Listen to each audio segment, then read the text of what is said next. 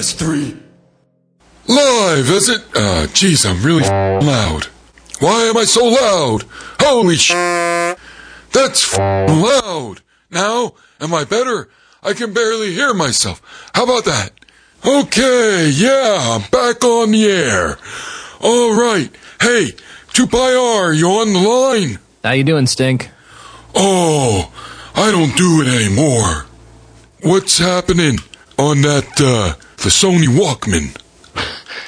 You mean the Sony PlayStation there, Stink? Oh, yeah. You know, Walkman, PlayStation. It's been a bit of a rough couple of weeks, you might say. I'm sure you remember that great crisis of 1994 when the Genesis X-Band modem went down? Oh, that was the worst week of my life.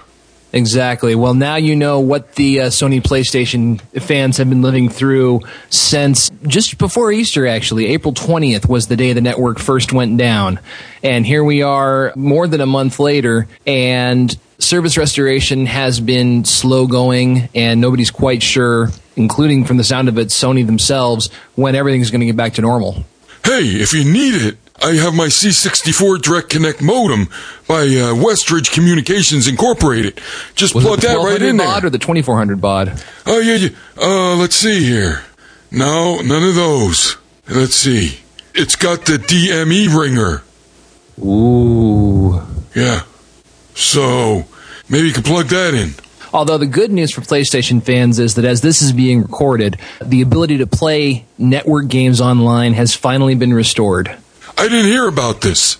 Back around April 20th, the network just suddenly went down. Anybody that tried to log in got a cryptic message that they were having errors signing in. Maybe they saw one that the network was down for maintenance.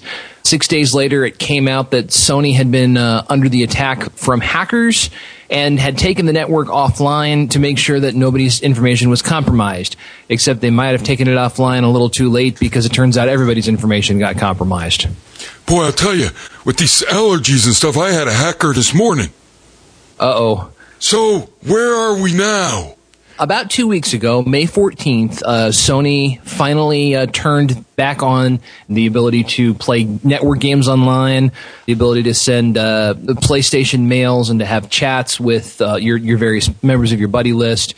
And they actually did it in a pretty classy way. You know, up until that point, Sony had been taking a lot of beatings in the press, well-deserved if you ask me, for playing very close to the chest with information. Nobody knew what was going on. Nobody knew how long it was going to last. On the 14th, they actually put a post up on the PlayStation blog that had a map of the country.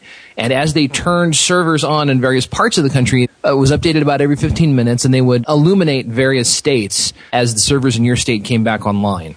There was also a firmware patch that had to be installed that supposedly was going to make everything more secure, and you were required to change your password.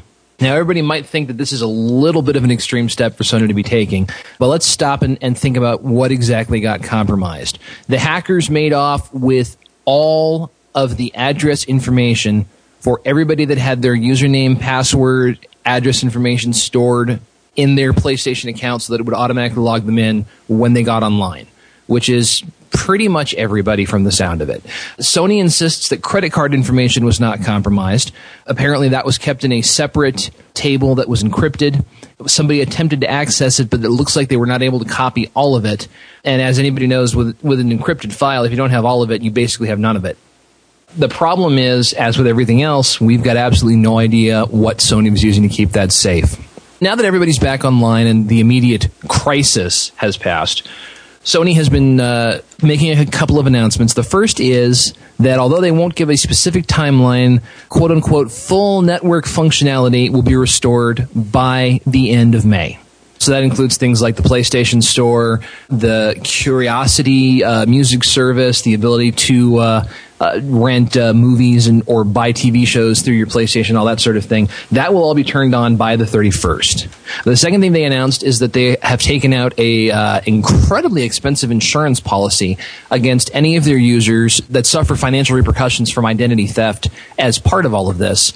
And the third is the Welcome Back program, in which anybody who was a member of the PlayStation Network, even for a day before the great outage, can download all kinds of free stuff when the store comes back. That's cool. Hey, and I know, they pushed out this patch. You go on the website and you change your password, and everyone is safe and secure and unhackable. Well, everyone is safe and secure, except, of course, for the fact that there was actually an exploit associated with the update itself. Huh? Yeah. The day after Sony rolled everything out, all of a sudden, quietly, everything got turned back off again. And there was a whole bunch of comments to Sony's big announcement that the network had been restored, saying, then why can't I get onto it? It turned out after the fact that this was because the password reset that had been required as part of the firmware update, some clever person out there figured out how to exploit that. And so some people might actually have had their now freshly changed passwords compromised. But again, Sony isn't really saying what's at risk here. Holy moly! Some clever hacker somewhere found some Sony web server somewhere in Thailand. It wasn't part of the PlayStation Network. The fact that it was hacked and used to fire off spams doesn't put anybody at risk. It was just sort of a slap in the face for Sony, really serving as a wake-up call, I think, that nobody's network is secure. Now I gotta unplug my Walkman. Absolutely. Sony announced on May 23rd that this little incident was going to cost approximately $171 million against their projected earnings for the month of May. And that doesn't even take into account the fact that there are regulatory commissions that are interested in all of this. There are class action lawsuits that have been filed against the company on behalf of users. All of these things have associated costs with them that Sony is not going to be able to put against this fiscal year, and that Sony is not even really going to be able to project. So they're saying, we're out $171 million, and we may be out more, but we don't know. But we'll let you know when we know, unless we don't. Well, $171 million, that's a drop in the bucket. All they got to do is release the Move 2. That'll get them another couple $100, I think. Certainly for a company the size of Sony, $171 million isn't chump change, but, it's not going to drive them into bankruptcy or anything like that. I think the larger point here is Sony forgot the first step of designing a network service, which very simply is, if you are designing a network service, you have to design it with the expectation that you're going to be hacked. That doesn't necessarily mean that you are going to be hacked. What it does mean is, if you don't take it seriously, the threat that you will be hacked, that you will be completely taken off the network, that you will have to pull your own plug, and if you don't have a plan in place for what happens when this terrible event occurs, then you wind up getting into the situation that Sony currently finds itself in, which was turning everything off, frantically trying to figure out what happened, frantically trying to figure out what to do about it, keeping everybody in the dark, and taking a black eye in the press. Yeah, I know. Wiggly was cursing up and down and typing to that guy from Sony, the president, and he had to change his password from 123 to 1234. I don't think you were supposed to say that on the air, Stink. Uh-oh. Well, he also got a shirt in the mail. I guess was supposed to make up for it. Mm-hmm. Actually, that's the one thing we will give Sony some credit for. They have announced the details of the plan, some of them anyway. There are going to be 5 games for the PS3. Users can choose to download any 2 of them. And 2 of them aren't even just little downloadable games. The 2 in question are Little Big Planet, the original, and Infamous, the original, which kind of makes sense because these are both games that were available for download in the store previously. So, no additional work has to be done to make them available. But, these are not just little, 200 megabyte downloads. These are full commercial retail games. And, as unlikely as it is that anybody who is a serious Sony fan hasn't played them already, they're there for free if you want them. Yeah, but the shirt is an extra large, and all you can do is wear it as pajamas.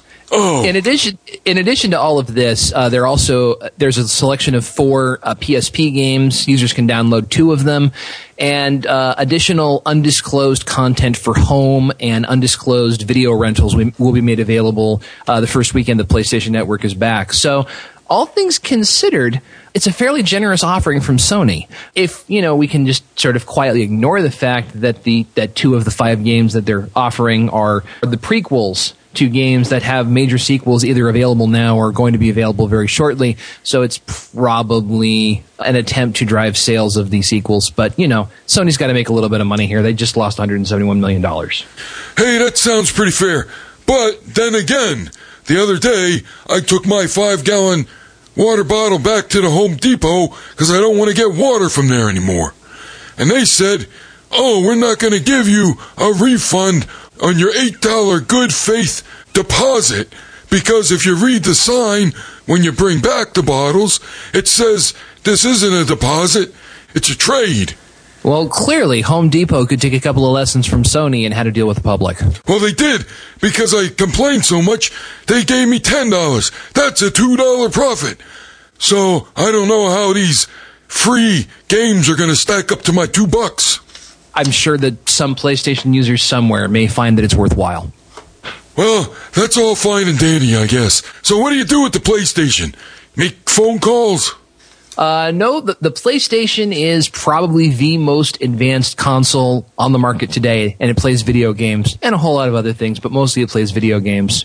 One of the video games it plays that actually just came out a couple of days ago is a truly unique little title called L.A. Noire.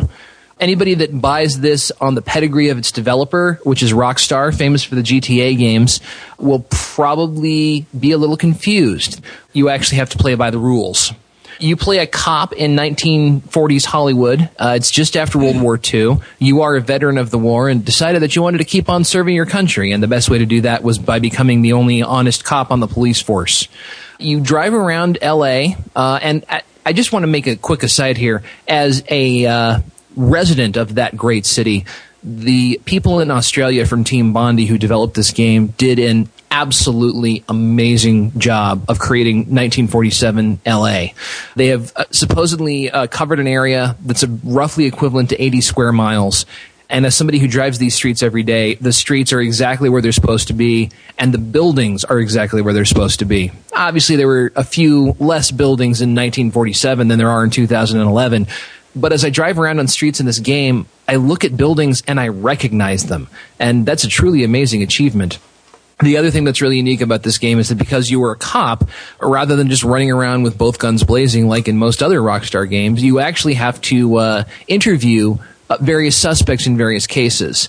To accomplish this, the team that created the game set up this incredible system whereby they would surround each actor with 32 different cameras, all recording at the same time, just to make sure that they could get absolutely every nuance, every gesture, every sharp breath, every roll of the eyes, every nervous glance down to the side, and recreate them exactly in the video game. The result is this really odd sort of combination of people that move with the stiffness of video game robots, but as soon as you sit them down in a chair and start talking to them, you aren't looking at an animation, you're looking at a performance. And it's truly unlike anything I've ever seen before. As a result of all of this, the game tends to be fairly heavy in terms of dialogue, tends to be fairly heavy in terms of puzzle and problem solving. It's going to appeal basically to the same crowd that really enjoyed Heavy Rain, and it hits a lot of the same emotional notes. But it's not a perfect game by any stretch. There are moments where you have to think like a detective, and there are moments where you have to think like a gamer. And the differences between them are pretty glaring. But I think it's a really interesting first step, and I'm really interested to see what Team Bondi can do now that they've developed this technology. And the next time they spend 6 years on a game, they can spend the 6 years on the game instead of on the system you need to play it. Hey, this guy wouldn't be driving a 1947 Buick around, would he? As a matter of fact, he would. Why? I'm calling my lawyer! They stole my life story! No! I thought this would sound familiar. Wait, I don't have a lawyer.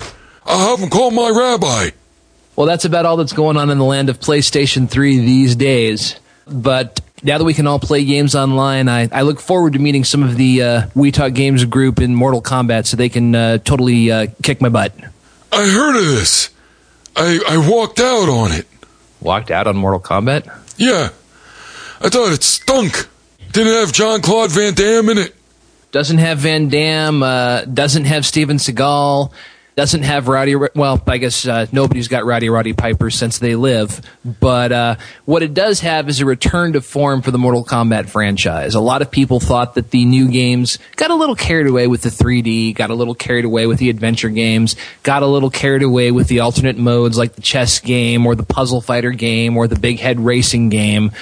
this is, not unlike what Street Fighter IV did, a return to the 2D mechanics that made the game great, with some 3D graphics to make it look a little better. And I think of all the fighting games that I've looked at recently, probably the easiest to master combo system. So even if you're not somebody that wants to spend $120 on a fighting stick and thousands of hours of your life repeating and memorizing and doing to perfection a series of moves that'll give you tendinitis, this is still a good one that you can use to just kind of sit there on the couch and beat up your buddies with.